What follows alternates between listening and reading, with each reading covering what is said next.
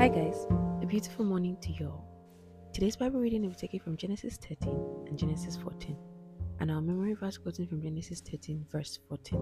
The Lord said to Abram, after Lot had left him, "Now lift up your eyes and look from the place where you are standing, northward and southward and eastward and westward."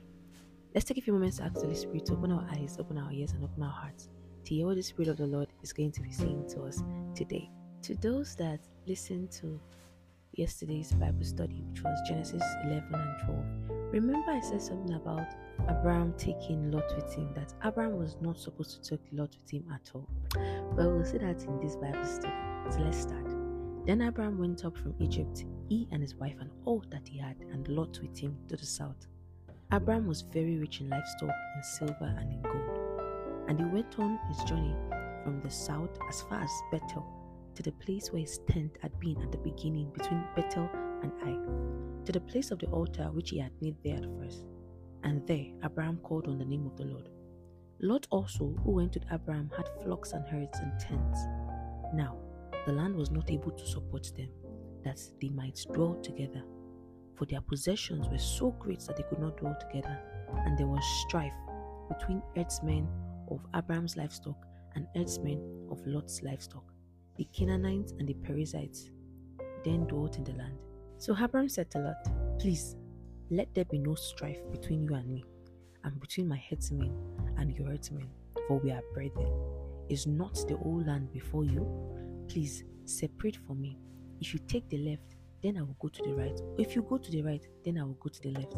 And Lot lifted up his eyes and saw all the plain of Jordan, that it was well watered everywhere. That was before the Lord had destroyed Sodom and Gomorrah, like the garden of the Lord, like the land of Egypt as you go towards Zoar.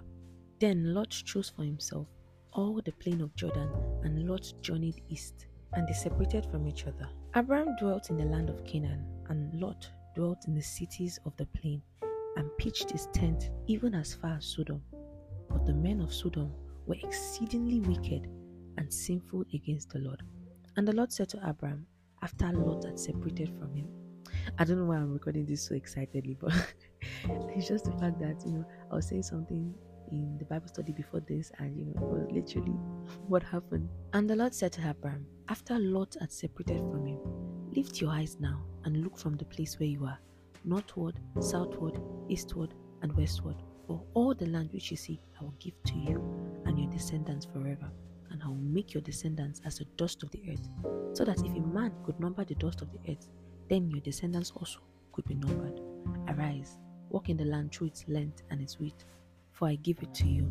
Then Abram moved his tent and went and dwelt by the terebinth trees of Mamre, which are in Abram, and built an altar there to the Lord.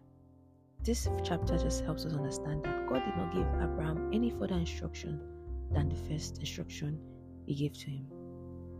It might seem like Abram actually obeyed God, but it was partial obedience, and until Abram took away and separated himself from Lot, that was when God decided to bless him and continue the instructions and the blessings I wanted to give to Abram. Obedience is important, but partial obedience is not obedience. If you don't do it exactly how God has said you should do it, then you did not do anything at all. We move on to chapter 14.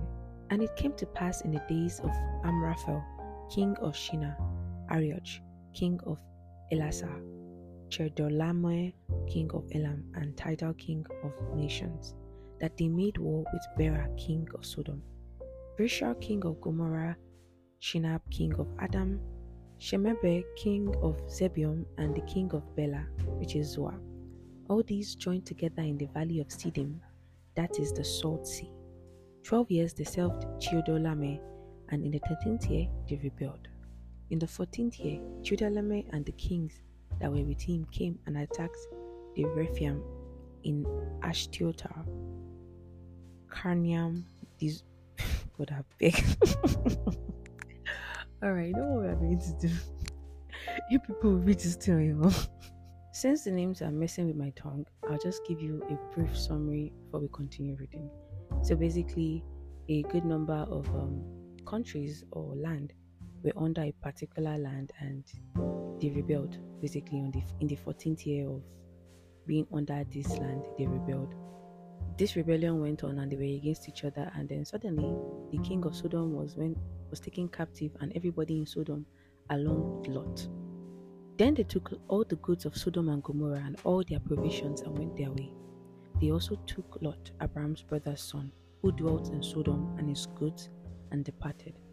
Then one who had escaped came and told Abram the Hebrew, for he dwelt by the terebinth trees of Mamre, and the Amorites, brother of Eshcol and brother of Aner, and they were allies with Abram. Now, when Abram heard this, that his brother was taken captive, he armed his 318 trained servants who were born in his own house, and went in pursuit as far as Dan. He divided his forces against them by night, and he and his servants attacked them and pursued them as far as Hobah, which is north of Damascus.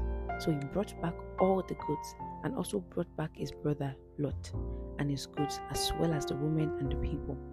And the king of Sodom went out to meet him at the valley of Shaveh, that is the king's valley, after his return from the defeat of Chedorlaomer and the kings who were with him. Then Melchizedek, king of Salem, brought out bread and wine. He was the priest of God Most High. And he blessed him and said, Blessed be Abram of God Most High, possessor of heaven and earth. And blessed be God Most High, who has delivered your enemies into your hand. And he gave him a tithe of all. Abram gave Melchizedek, the king of Salem, which is a priest of God, the tithes. And this was the first record of tithing. Now, the king of Sodom said to Abram, Give me the persons and take the good for yourself. But Abram said to the king of Sodom, I have raised my hand to the Lord, God Most High, the possessor of heaven and earth, that I will take nothing from a thread to a sandal strap, and that I will not take anything that is yours, lest you should say, I have made Abram rich, except only what the young men have eaten, and the portion of the men who went with me, Aner, Eshcol, and Mamre. Let them take their portion. What did we learn from this chapter? I'll take us back to Genesis 11 and 12. Follow God's instructions to the letter. Once you know that you want to obey Him, make sure you're obeying Him to the letter, so that it will not cost you anything. No partial obedience, no halfway obedience, no nothing obedience, just full obedience. Another thing we should learn is, irrespective of whatever has happened between us and anybody, whether a stranger or a family member, keep doing good. Lot was ungrateful. It was very obvious that Lot was an ungrateful man. His people and his uncle's people were having problems. So, he's your uncle. And then this man told you, take the part of the land that you want to go to, and you took the most flourishing part, the best part, and then you left him to go into literally the desert. Wow, really? But we also see that you should keep doing good, because despite the fact that Lot did all this, Abram still went to help him and to take him out of the trouble that he put himself in when he heard that he was in trouble. Doing good does not make you a fool. It just shows that you have God in you. And this is how we end today's Bible study. I hope you guys have a great day filled inviting the Holy Spirit into your daily activities. I love you, and Jesus loves you even more.